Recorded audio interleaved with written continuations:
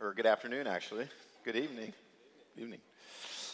My name is Phil Nicholas. I'm here substituting for Carter, who's still having some R&R for this summer. And so we have almost 1 month down in hurricane season. We only have, I think, 4 or 5 to go.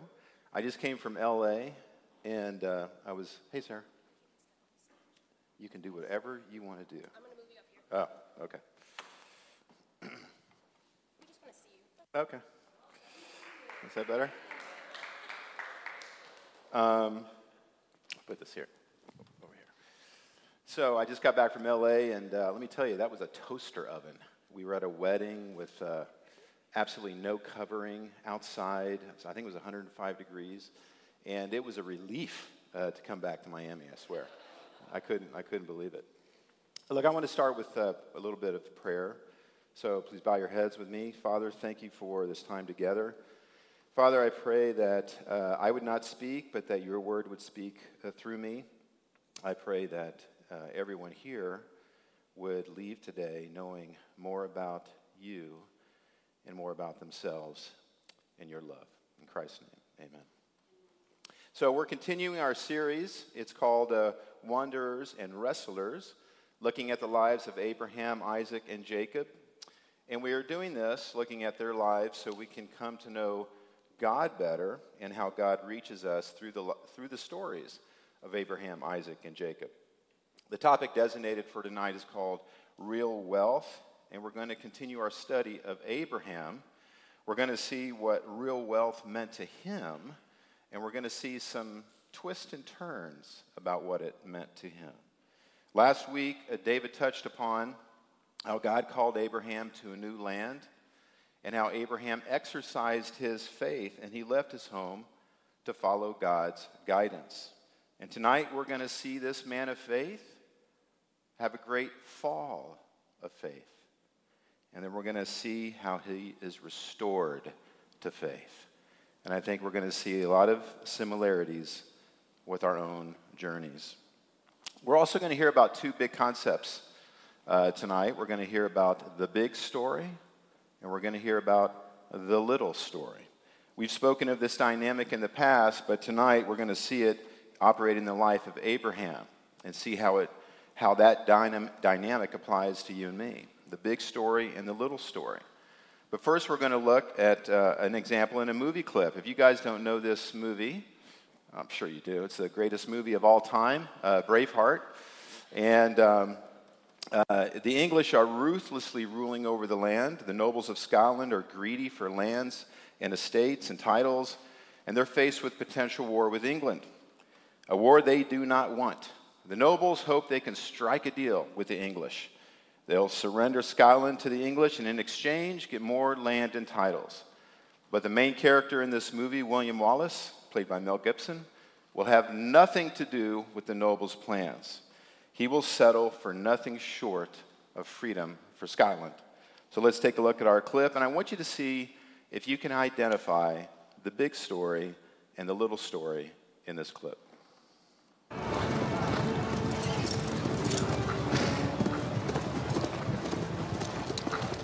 The Almighty says this must be a fashionable fight. It's drawn the finest people. Where is thy salute?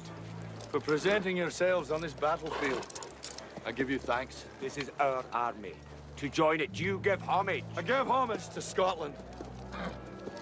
And if this is your army, why does it go? We didn't come here to fight for them. Oh, the English are too many.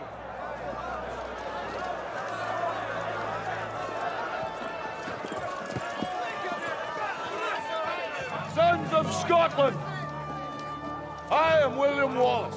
William Wallace is 7 feet tall. Yes, I've heard. He kills men by the hundred. And if he were here, he'd consume the English with fireballs from his eyes. I am William Wallace. And I see a whole army of my countrymen here in defiance of tyranny. You've come to fight as free men.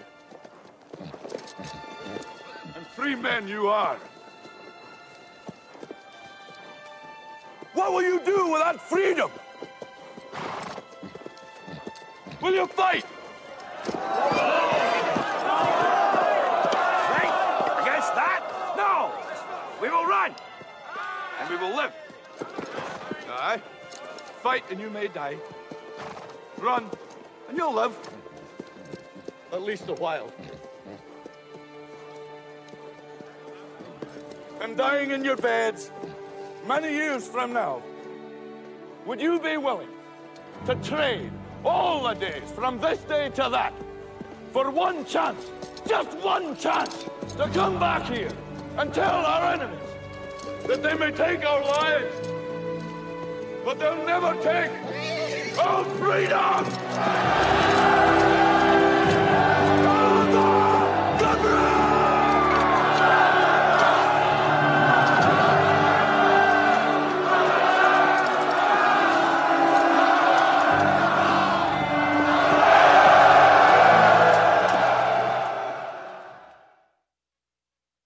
Isn't that awesome? This is awesome. So, what do you think our little story was in that clip? I'll give you a chance to guess. What was the little story in that clip? Anybody? Okay. It was the men of Scotland wanting to survive. It was the men of Scotland that didn't want to go to war. They wanted to survive. Nothing wrong with that. But it's a little story compared to the bigger story that William Wallace paints, that they're invited to join. He challenges them to look beyond their little story of surviving. He shows them ultimately what real wealth is in this context. He uses a phrase that plants in the mind of these men that they are more than servants to these nobles. He uses the phrase, sons of Scotland. He starts by reminding them who they are. Not a servant of the nobles, but they are sons of Scotland. Then he paints for them what is at stake. It's freedom itself. It's freedom for Scotland. This is what will bring them greatness, significance, and real wealth in this context. It's the bigger story. The men of Scotland fought that day, and they won that battle. And ultimately, they won their freedom from the English. If they had not bought into the bigger story in this battle, that may never have happened. We all have little stories. Like these men the men of Scotland, we seek survival, comfort. We want less hassle in life. We look for all of this in our education, in our job, in our possessions, our relationships, our political parties, and our passions. Why are these little stories? Well, it's because of the big story that they compare with. The biggest story of all is God. God either exists or he doesn't. And if God exists, then what he has done, what he is doing today, and what he will do in the future is the biggest story. We know that God created all things. He created the heavens and the earth, and he said that it was very good. But man rebelled, and man fell from God's grace. They rebelled against the author of life, and they experienced death in their relationship with God. But God is a lover of us. He commences to pursue us with a great pursuing love, culminating in the death of his Son at the cross, satisfying God's demand for justice for our rebellion. And then he will make all things new. He will bring us back in relationship with him, and we will live eternally with our Lord and one another. How does that story compare with your little stories? In this bigger story, we have eternal life. We have eternal security. We have eternal fulfillment. We have eternal significance. We have eternal joy. We're all looking for these things. We're all looking for these things in our little stories, but we know that our little stories will always fall short. In the book of Ecclesiastes, we're told that God has placed eternity in the heart of men. There's something in our hearts, is there not, that longs for something beyond. We've often hear, is this all there is to life? Is this really all there is? We say that because there's an eternity buried in our hearts. It's almost as if we've been programmed with it. We long for it. Blaise Pascal said that in the human heart is a God-shaped vacuum. It is God-shaped, and yet we try to fill it constantly. We feel it. We feel its void, and we try to fill it with our little stories. But they will never fulfill it because they're little stories, and the vacuum in our hearts is God-shaped. For those of us who are believers in Christ, we know this. We know the wealth of this world is fleeting. It comes in many forms. It comes in our happy moments, our success, hard work, but it's fleeting. It ultimately will never satisfy. And tonight we're going to talk about the big story and little story dynamic in the life of Abraham. And we'll see how God interacts with Abraham in this dynamic, because this is how he interacts with us the same way. So we're going to start from the beginning. A reminder of the great call of Abraham. The Lord said to Abram, "Go from your country, your people, and your father's household to the land I will show you." The Lord continues, "I will make you into a great nation, and I will bless you. I will make your name great, and you will be a blessing. I will bless those who bless you, and whoever curses you I will curse. And all peoples on earth will be blessed through you." So Abram went as the Lord had told him. Abraham leaves his land, relying only on the promises of God. He goes to a land that he has never seen. Imagine if we would do that, would you? I want you to move. Where am I moving? Well, I'll show you. Where am I going to live? Well, we'll work that out. How am I going to survive? Don't worry about it. We'll take care of you. Okay? How would you do? The book of Hebrews describes this great act of faith in Abraham. By faith, Abraham, when called to go to a place he would later receive as his inheritance, obeyed and went, even though he did not know where he was going. For he was looking forward to the city with foundations, whose architect and builder is God. Abraham believed God. He put his faith in God. He looked forward even beyond the land itself. The bigger story, real wealth, real significance, real joy. He left the stories of his homeland behind to pursue this much bigger story. Jesus said of faith, "Have faith in God," Jesus said to them. "Truly I tell you that if anyone says to this mountain, 'Lift it up and thrown into the sea,' and has no doubt in his heart but believes that it will happen, it will be done for him." Abraham's faith moved mountains. He became the patriarch, the father of many nations. He is the patriarch of the Judeo-Christian system, of all Jews, of all Christians, and all Semitic peoples. And it was through Abraham that the Messiah came into the world. His faith in the bigger story moved mountains. Faith in our lives has mountainous results. I guarantee you that we could spend hours here tonight listening to the stories of how we came to faith in Christ, listening to how we have journeyed with God, listening to how we placed faith in the promises of God, and we will be able to describe the mountains that were moved. Back to Abraham. After setting out and settling this new land, there was a famine in Egypt. He goes. So let's look at what happens when he gets to Egypt. As he was about to enter Egypt, he said to his wife Sarai, "I know what a beautiful woman you are. When the Egyptians see you, they will say, 'This is his wife.' Then they will kill me, but let you live.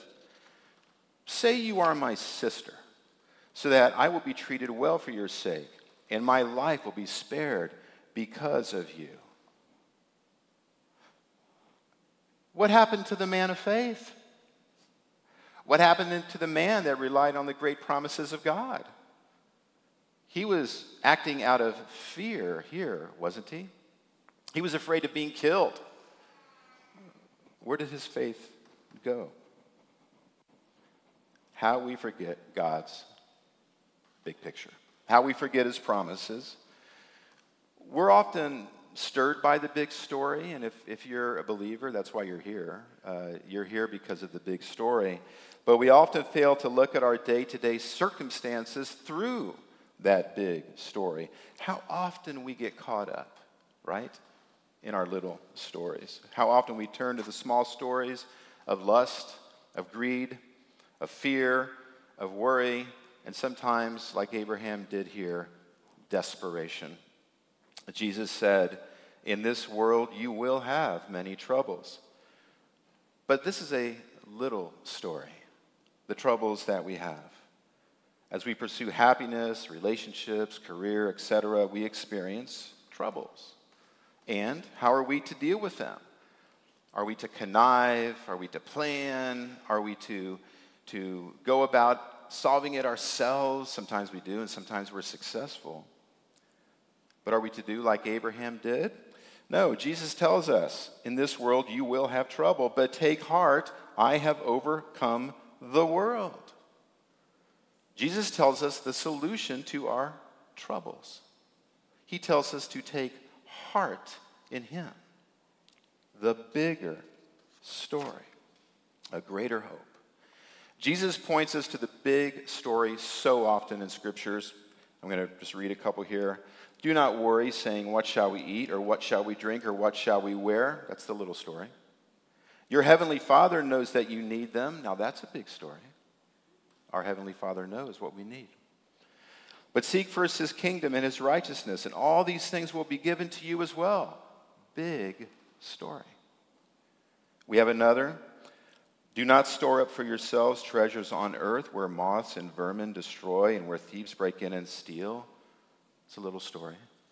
The treasures we store up on earth. Storing up treasure after treasure after treasure. I just redid my back deck and it already needs to be restained. It's been 8 months and I got to do it again. I'm going to have to do it every year. Indeed, we are told, but store up for yourself treasures in heaven where your treasure is. There your heart will be also. Big story. Is your heart in your earthly treasures?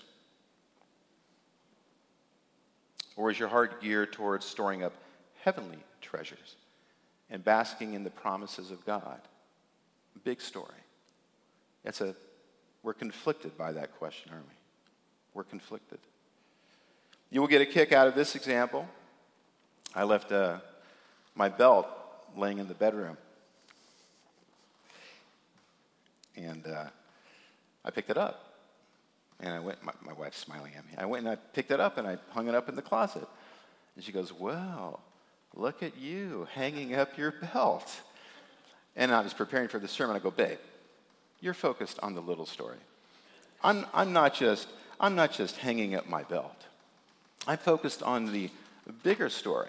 Husbands, love your wives, just as Christ loved the church and gave himself up for her. To which, and I told her that, to which she responded, it's more like happy wife, happy life. That's kind of a big story too, isn't it? What's the point? You know, we can always look at life's situations through a little story lens. We can always do that. You know, we all have people that rub us the wrong way. Maybe it's a coworker. Maybe it's someone in your condo association. Maybe it's a family member. Who knows? And we see them as sort of enemies, right? When I say rub them the wrong way, that's very soft. I'm being very kind when I say that. But in the bigger story, and that's a small story, in the big story, Jesus says to love your enemies and to pray for them. Imagine looking at your friend rubbing you the wrong way through the little story eyes.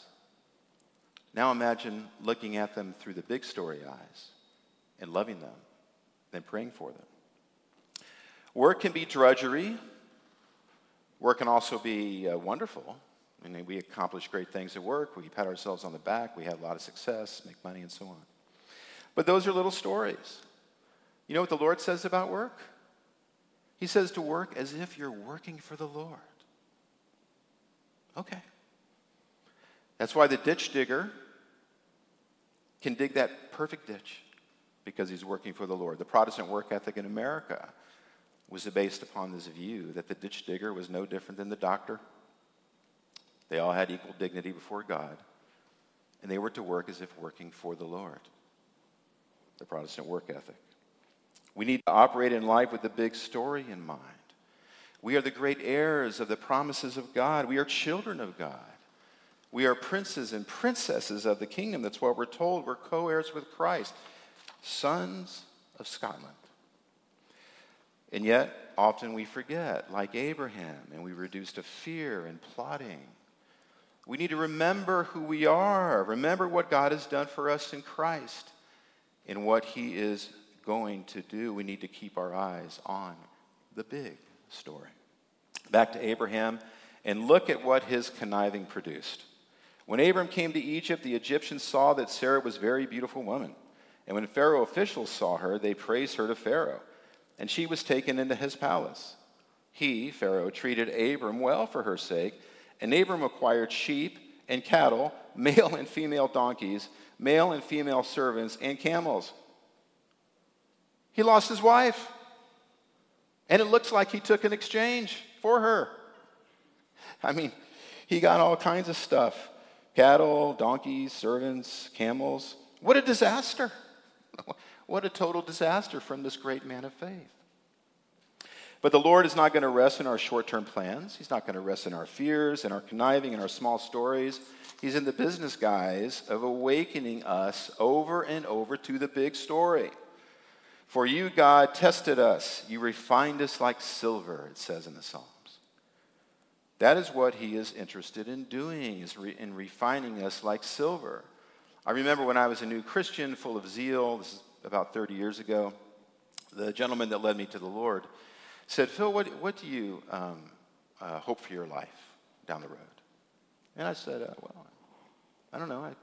I guess I'd like to be involved in some kind of ministry someday. I thought that was a good answer. And he goes, well, you know what the Lord's plan is for you?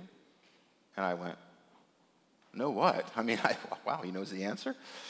And he goes, that you be conformed to the image of his Son. That was the Lord's plan for me. You know, we can have all kinds of plans for our lives. We have them. If we sat down with one another, I guarantee we'd have 3-year, 5-year, 10-year plans. Sort of in the fourth quarter, I have my fourth quarter plan. The bigger story, though, is the plans that he has for you and me to conform us in the image of his Son. Do you ever think of that plan? It's in the bigger story. In this moment right now, God is in the process of conforming you and I into the image of his Son. That's his focus. You know, sometimes we get our lives in such a mess, we plead with God to take action, as I'm sure Abram did. Well, the Lord took action and rescued Abram from his ridiculous situation, as he often does with us. He's not done with Abraham, so here we go. But the Lord inflicted serious diseases on Pharaoh and his household because of Abram's wife. So Pharaoh summoned Abram, "What have you done to me?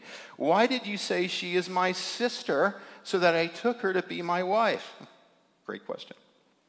"Take her and go." Even Pharaoh saw how ridiculous this situation was. But now Abraham goes home. And we indeed see something amazing.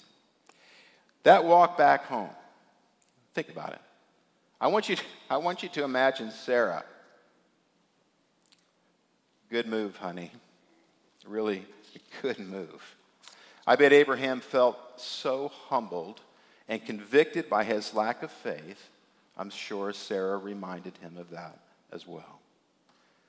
Now we see something that suggests that on that walk home, that God was working on Abraham's heart and refining him like silver. Imagine his thoughts as he was walking back to the promised land, the land where God had directed him. Our sin, our failures, our failure to rest by faith in the promises of God often produces chaos in our lives. In the life of a believer, eventually it leads to repentance. Back to Abraham. So Abram went up from Egypt to the Negev with his wife and everything he had. And Lot went with him. Lot was his nephew. From the Negev, he went from place to place until he came to Bethel, to the place between Bethel and Ai, where his tent had been earlier, and where he had first built an altar there. There, Abram called on the name of the Lord. Abram goes back to the place where he built his first altar after God brought him to this land. The one that he built in the land where the Lord called him to go. He was reminded of the promises of God, the land he went to by faith. You know, after I mess up, I come to my senses. Okay? I find myself praying. I find myself bearing my soul to God, invariably, sometimes in tears, calling on the name of the Lord. And he always refreshes me. I'll bet you if you're a Christian and that's your experience, I bet you are always refreshed when you go to the Lord in that posture. He always reinvigorates, and his children always turn to him in repentance, returning to the bigger story. We see this in Abraham as the story continues. Now Lot, who was moving about with Abram, also had flocks and herds and tents, but the land could not support them, for their possessions were so great that they were not able to stay together. And quarreling arose between Abram's herders and Lot's. So here we have this difficult solution. Lot has his herds, Abraham has his herds, and the herds are probably mixing, and the herdsmen are quarreling, and it's a mess. And so Abraham comes up with a solution. So Abraham said to Lot, let's not have any quarreling between you and me, or between your herders and mine, for we are close relatives. Is not the whole land before you? Let's part company. If you go to the left, I'll go to the right. If you go to the right, I'll go to the left. Now this is an amazing thing. Abraham is the patriarch. Abraham is the elder. Abraham is the one that received the promises of God. Lot was his nephew that Abraham took with him. Abraham was resting in the sovereignty of God. You choose, Lot. You choose. Abram was once again resting in God's promises, in God's control over his life and his future. He was once again resting in the fact that God is faithful to his promises. Abraham has no reason to fear, no reason to be insecure, no need to put fear about missing out on the best land. Father, you choose. Lot, you choose. So what happened? Lot lifted his eyes and saw the Jordan, that it was well watered everywhere. So Lot chose for himself the whole plain of the Jordan and set out toward the east. The two men parted company. Abram lived in the land of Canaan, while Lot lived among the cities of the plain and pitched his tents near Sodom. Lot is resting in the little story. The lust of his eyes are his guide. I've done that before. I remember switching jobs to another company. They were going to pay me, at that time, to me, significantly more money. I wasn't a Christian. I never took that decision to the Lord. I never thought to. So I didn't seek his guidance. Father, is this the right move for me? Father, is this where you want me to be at this new place? Or do you want me to stay here? Father, please make that clear to me, because I don't want to be outside of your will. I didn't say any kind of prayer like that. I just moved. And within 6 months, what a mistake that was. The grass was not greener on the other side. And we'll hear about Lot and the messes he gets in Sodom and Gomorrah. And now we're back to Abraham, a humbled man exercising his faith and trusting God again. And then the Lord said to Abram, after Lot had separated from him, now lift up your eyes. Lift up your eyes, Abraham. You know, when we repent and we go before God,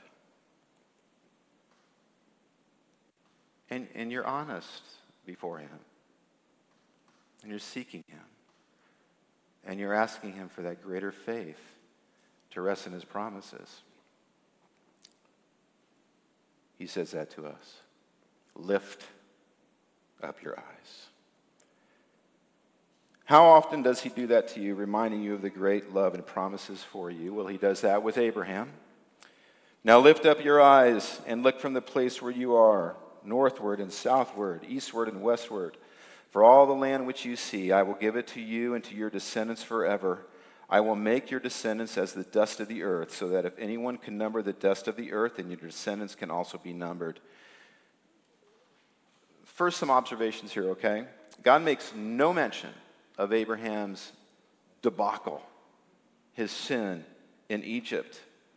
That is exactly how God treats us. We're told in the scriptures that his forgiveness is eternal through Christ, that as far as the east is from the west, he remembers our sin no more.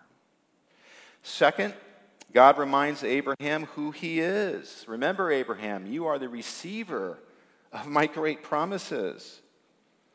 When we repent and come to God, he reminds us of his great promises to us. He reminds us that we are beloved sons and daughters. That is what God did for Abraham, and that is what God does for us, reminding us who we are. And third, he calls us to arise and behold. Behold, once again, the bigger story. Be refreshed by the bigger story and all the promises he makes to us. God often seems to do this. We act in faith. Then he reminds us of his promises and reveals more to us through his word, his spirit. When we gather together as believers, iron sharpening iron, faith is the great connector. It is the great connector to the bigger story. The reason we do not experience the bigger story in our lives, even as Christians, in any given moment, is our lack of faith. Faith is the bridge. Jesus said our faith would move mountains. When we act in faith, the big story comes into view. If this isn't happening to you, then I submit to you that you're not exercising your faith and placing your trust in the Lord and his promises. You may not even know his promises, for you have ignored searching them out. How gracious is our God. Time and time again, he reminds us of the big story. And when he does, we rest again in faith, faith upon faith, as we should, for we are his. Now my righteous one shall live by faith. And I take no pleasure in the one who shrinks back. God always loves his children. But when we cease to live by faith, God takes no pleasure in it. If you're a parent with children and you're accustomed to them trusting you, your guidance and your love, having faith in your promises, and then one day they stop doing that, they stop trusting you, they stop having faith in your promises, and they withdraw, you take no pleasure in that. And so it is with God. When we exercise our faith in God, he takes great pleasure in this. God tells Abraham, "Rise, walk in the land through its length and breadth, for I will give it to you." He calls us to arise, to get up, walk about the promises, explore the promises that I have made to you, walk their length and their breadth. Do not just sit there. Get up, arise, and walk. Know them. Meditate on them. Believe in them. Some of his promises to walk through the midst of, just rattle off a few here. We're not just forgiven 7 times, but infinitely. 70, Jesus used the word 70 times, 7 times. He forgives you. He knew all about you when he died on the cross. You don't surprise him. No more than Abraham surprised God with his little debacle in Egypt. God knew that was going to happen. God loves you, not just your performance up to some point in time. We really are adopted. We really are loved by God. He really is our perfect Father. And we really are his children. He will never leave us or forsake us. He loves us with an enduring, eternal love. Jesus really did satisfy God's justice at the cross for all of our rebellion against him. He really did that. Jesus really did rise from the dead, and we really shall as well. Jesus really did go to prepare a place for us. He really will come back to get us and take him to where he is. We really will spend eternity with him and with our brothers and sisters in Christ in a place that is beyond our comprehension, beyond our imagination, for no eye has seen, no ear has heard, no mind can comprehend what God has prepared for those who love him. This is real wealth. This is the bigger story, there for you and me forever. Finally, we end with the last verse in chapter 13. So Abraham went to live near the great trees of Mamre at Hebron, where he pitched his tent, and there he built an altar to the Lord. Chapter 13 ends with Abraham building an altar of sacrifice, where he remembers the big story, where he remembers what real wealth is, walking in the promises of God. I am sure that as Christ hung on the cross, and it was in a very public place in front of these roads, that the passerbyers would walk by and think, another Jew being executed by the Romans. That's a little story. The big story is that is God making his people right with him through the death of his son. To my non-believing friends, and I have many and I love them very much, this big story is true. It's not just some fancy philosophy that we've talked ourselves into. We may not often know how to talk about it. We may not often have the right words to say, but we would like to talk about it. We'll do our best to answer your questions. One of the greatest moments I've experienced recently is sitting with my granddaughter, Harper, telling her that God made the stars. I actually thought, how do I say that? What will she think when I say that? I was kind of nervous. She's 4 years old. Harper, did you know that God made the stars? I was opening a crack into the big story, you see. And that's what we do when we share our faith. We're opening a crack into the big story. And I say a crack because of everything that follows from that if the person is willing to go on that journey with us. By the way, Harper then wanted to know if the turtles were made by God, and the clouds were made by God, and the fish. And then she asked me if I was made by God. Okay, so my brothers and sisters, sons of Scotland, great heirs of the promises of God to Abraham, we are forever participants in the bigger story. Let's be iron sharpening iron, shall we? Shall we prompt each other towards the bigger story for the rest of our days? Amen? Amen. Father, I thank you for this time together. I thank you for the lives of Abraham, and we'll soon see Isaac and Jacob. Father, I thank you that you show us their foibles, their debacles, their lack of faith. Thank you for showing us how you worked in their lives to rescue them, to bring them back to you, to humble them, to bring them to a point of repentance. Thank you, Father, that paradigm is exactly what we see in our lives. Because it's true. You do not change, Lord. You operate with Abraham, and us the same way. So I pray, Lord, for the courage and the wisdom to rely on and discern your promises. I ask that you give us faith to exercise, that we will experience the beauty of the bigger story, real wealth.